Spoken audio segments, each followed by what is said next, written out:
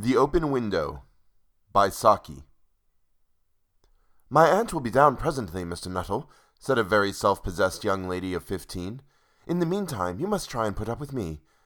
Frampton Nuttall endeavored to say the correct something which should duly flatter the niece of the moment without unduly discounting the aunt that was to come.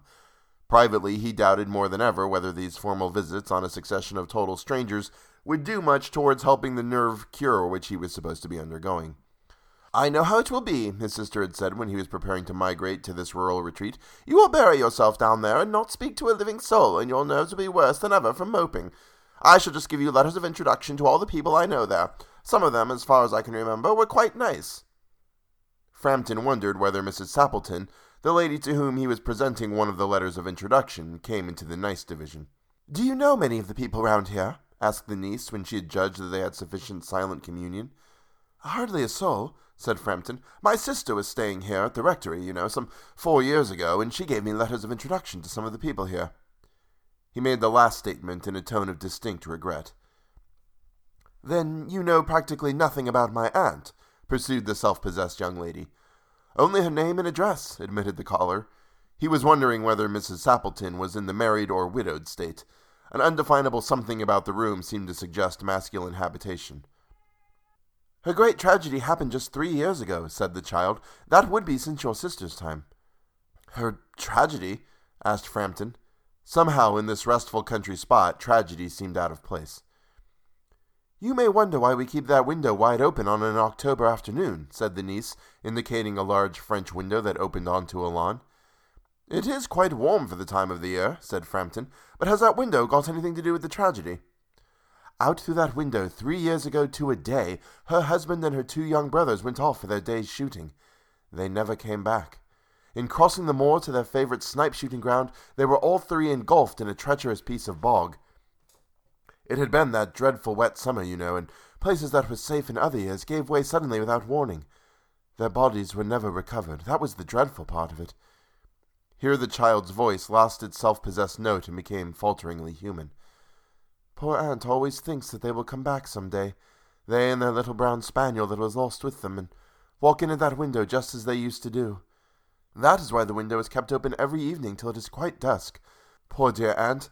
She has often told me how they went out, her husband with his white waterproof coat over his arm, and Ronnie, her youngest brother, singing, 'Bertie, why do you bound?' as he always did to tease her, because she said it got on her nerves.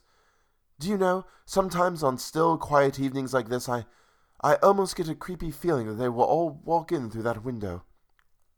She broke off with a little shudder. It was a relief to Frampton when the aunt bustled into the room with a whirl of apologies for being late in making her appearance. "I hope Vera has been amusing you," she said. "She has been very interesting," said Frampton. "I hope you don't mind the open window," said Mrs. Sappleton briskly. "My husband and brothers will be home directly from shooting, and they always come in this way. They've been out for snipe in the marshes today, so they'll make a fine mess over my poor carpets. So like you menfolk, isn't it?" She rattled on cheerfully about the shooting, and the scarcity of birds, and the prospects for duck in the winter. To Frampton it was all purely horrible. He made a desperate, but only partially successful effort to turn the talk onto a less ghastly topic. He was conscious that his hostess was giving him only a fragment of her attention, and her eyes were constantly straying past him to the open window and the lawn beyond. It was certainly an unfortunate coincidence that he should have paid his visit on this tragic anniversary. "The doctors agree in ordering me complete rest, an absence of mental excitement, and avoidance of anything in the nature of violent physical exercise," announced Frampton, who labored under the tolerably widespread delusion that total strangers and chance acquaintances are hungry for the least detail of one's ailments and infirmities, their cause and cure. "On the matter of diet, they are not so much in agreement," he continued. "No?" said Mrs. Sappleton, in a voice which only replaced a yawn at the last moment. Then she suddenly brightened into alert attention, but not to what Frampton was saying. "Here they are at last," she cried, "just in time for tea, and don't they look as if they were muddy up to the eyes?" Frampton shivered slightly and turned towards the niece with a look intended to convey sympathetic comprehension. The child was staring out through the open window with a dazed horror in her eyes. In a chill shock of nameless fear, Frampton swung round in his seat and looked in the same direction. In the deepening twilight, 3 figures were walking across the lawn towards the window. They all carried guns under their arms, and one of them was additionally burdened with a white coat hung over his shoulders. A tired brown spaniel kept close at their heels. Noiselessly they neared the house, and then a hoarse young voice chanted out of the dusk, "I said, Bertie, where do you bound?" Frampton grabbed wildly at his stick and hat. The hall door, the gravel drive, and front gate were dimly noted stages in his headlong retreat. A cyclist coming along the road had to run into the hedge to avoid imminent collision. "Here we are, my dear," said the bearer of the white mackintosh, coming in through the window. "Fairly muddy, but most of it's dry. Who was that who bolted out as we came up?" "A most extraordinary man, a Mr. Nuttall," said Mrs. Sappleton. "Could only talk about his illnesses, and dashed off without a word of goodbye or apology when you arrived. One would think he had seen a ghost." "I expect it was the spaniel," said the niece calmly. "He told me he had a horror of dogs.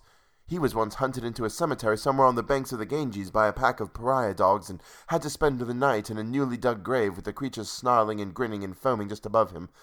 Enough to make anyone lose their nerve." Romance, at short notice, was her specialty.